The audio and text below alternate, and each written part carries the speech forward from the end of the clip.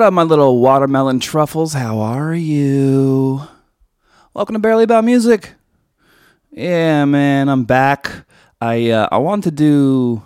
I've been enjoying doing those episodes where no guest, and we just talk about some music, some songs I feel like people should hear about. It's kind of like an interactive playlist.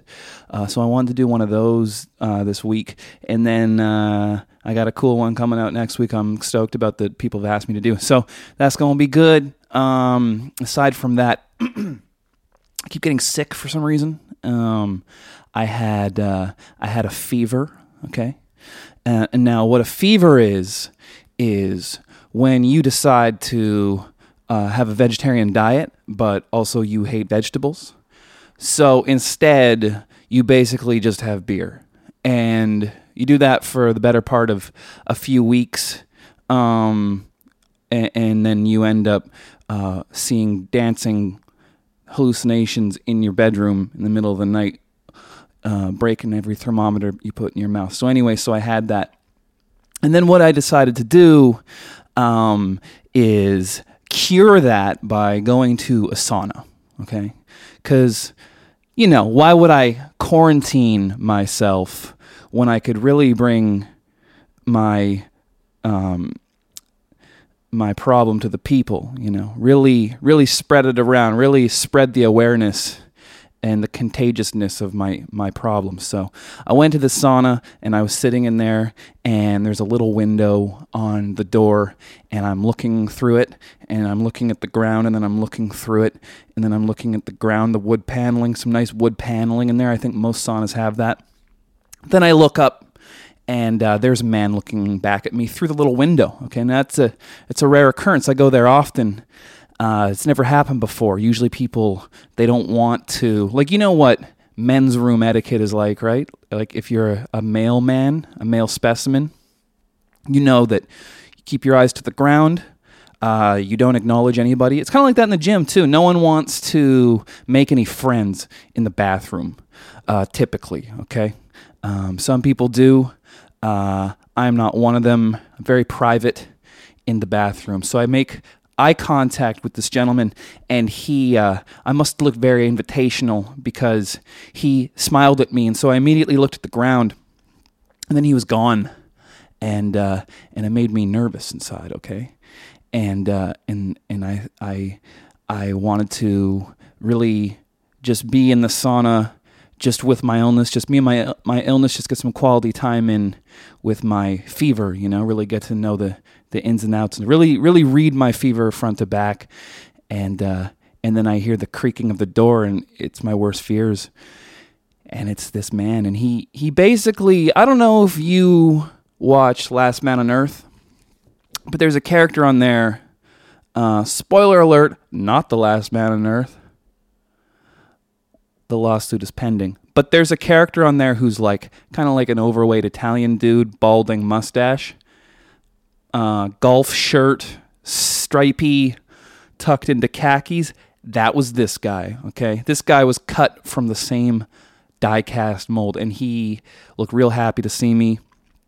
And what he said, he had a big beloved smile on his face, as Dino Archie would say, and he offered to... Well, actually, he stated that it would be a good idea if he came in and sat right beside me. Okay? And it's good to sit next to your friend, okay? Sometimes it's good to sit next to a stranger, like someone you don't know, because then potentially you could make a new friend. Like the bus is maybe a good place for that, or maybe at a concert, some sort of entertainment venue. Not the sauna, not when you got a fever, okay? So I looked back at him, you know, because normally this kind of thing in this kind of setting doesn't really end heterosexually. But I looked at him and I said, no, not at all. Which is a weird, polite, but yet vapid response to such an intrusive statement. Hey, I should come sit next to you. No, not at all. Like, you wouldn't see that in a book, right? Like, you wouldn't, if you read that in a book, you'd be like, someone should have proofread this, because that is not a quality exchange. And then he looked at me and he said, "Your loss." And I felt vulnerable, and I felt used, and I felt worthless. I felt used up, okay? And this motherfucker's out there treating young, confused, fever-ridden young men like this on the streets. He must be stopped. So if you see that, if you think you're looking at a cast member from Last Man on Earth, it's probably this guy. And tell him Kevy sent you, and tell him not his loss. He has a fever.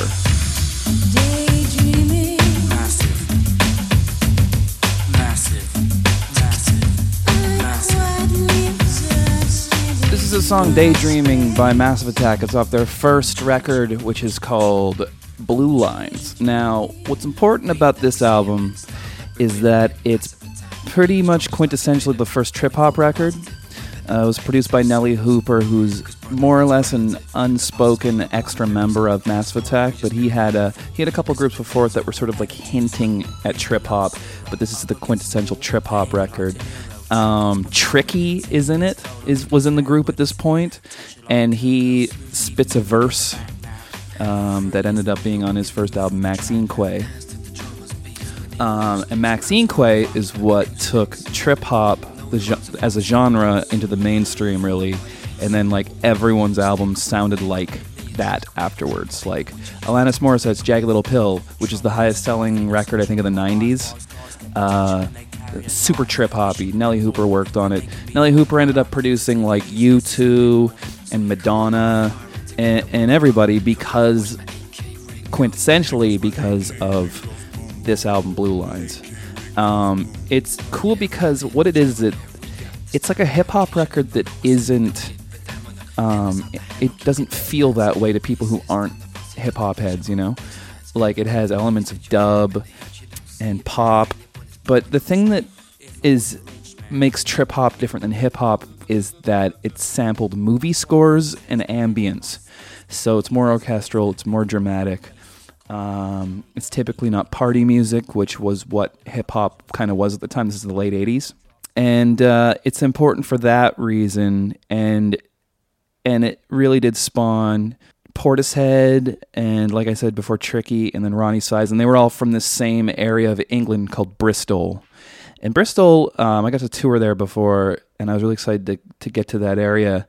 And I wasn't sure what to expect. And it was actually kind of like a rich area. Which was interesting to me because it sounds like kind of like street music to me. But if you're going to go down the rabbit hole, this isn't Massive Attack's best record. I think Mezzanine is, which came 2 records later. And Mezzanine is huge. Like, if you watch that show House, the opening credits are to a song called Teardrop. Beautiful song. One of the great chord progressions and tempos of 90s music, I think. And it's really heavy, and it's difficult to use distorted guitars without being cheesy. And Mezzanine by Massive Attack does that, and bands like Dillinger Escape Plan covered songs from it. Like, it's just a really respected record.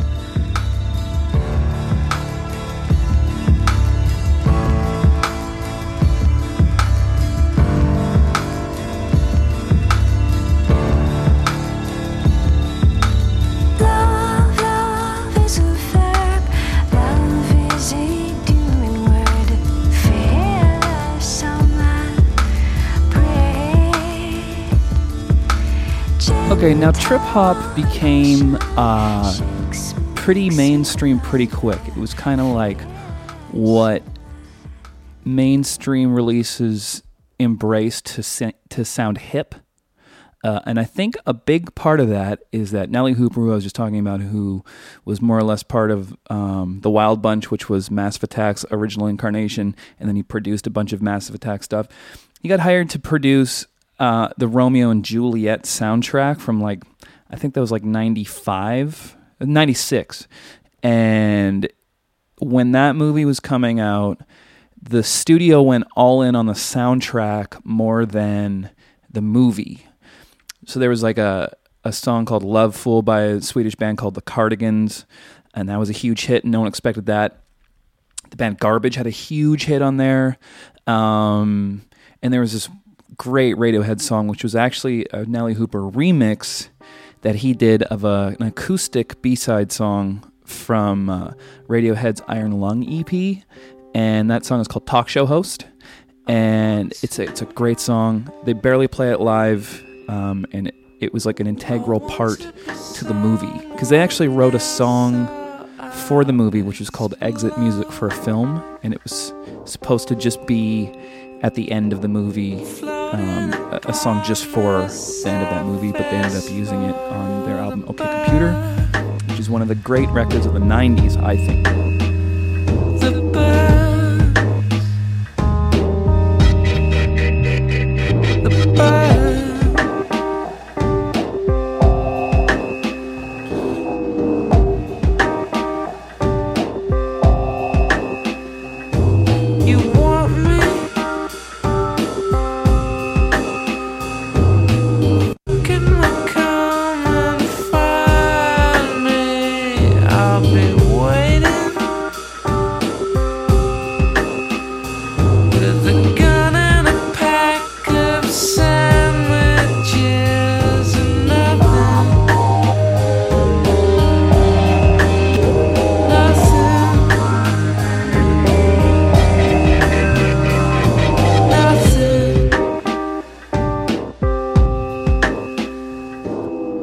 I wouldn't be able to do this episode without talking about Tricky Maxine Quay, which is arguably my favorite album of all time.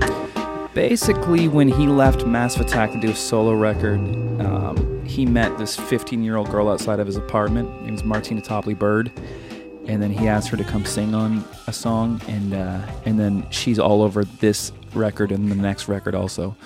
Once again, this was in an area called Bristol in England, and it was. It really was the face of trip hop, and so Tricky was there, and he was working on this record, and he sampled an Isaac Hayes song called Ike's Song 2, I think it's called, and then he made what ended up being his first big single, which is called Hell's Around the Corner, and then another band from the same city, Portishead, released their single Glory Box. It came out the same year. And had the same sample, and I think it was the same engineer even, and so I'll play those bits of those back to back so you can hear it. But it's interesting. I don't know if it was like competitive. One thing that's cool about Portishead too is that they don't do press or interviews or anything, so you don't know why they did anything, why they did this stuff. In fact, the only time they've done press in like the last 15 years is Jeff Barrows. He's a producer now, but he was the main songwriter and creative force in Portishead. He came out of retirement of interviews just to say that Fantagram is copying Portishead. I kind of see what he means, but I don't agree with it. I think they're inspired by it. How could you not be? But I wouldn't say that they're copying it. But I wish instead of that he'd just do another Portishead album, because the last album was called Third, and I think it came out like 12 years ago or something. So those of us that love Portishead are waiting for it. So anyway, I'm going to play a bit of Hell's Around the Corner first, Glory Box by Portishead right after that. Down the corridors of my life, and when you walk to your preference, no need to answer till I take further evidence. I seem to need a reference to get residence, a reference to your preference to say I'm a good neighbor, I trust. So judge me from my labor. The border ensures my good behavior. The constant struggle ensures my insanity. Passing the ignorance ensures the struggle for my family.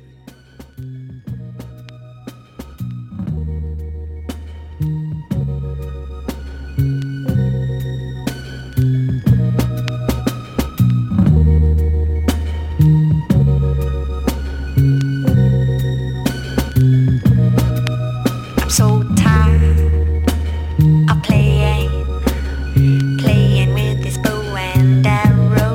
Gonna give my heart away, leaving to the other girls to play. For I've been a temptress too long. Yes, give me a reason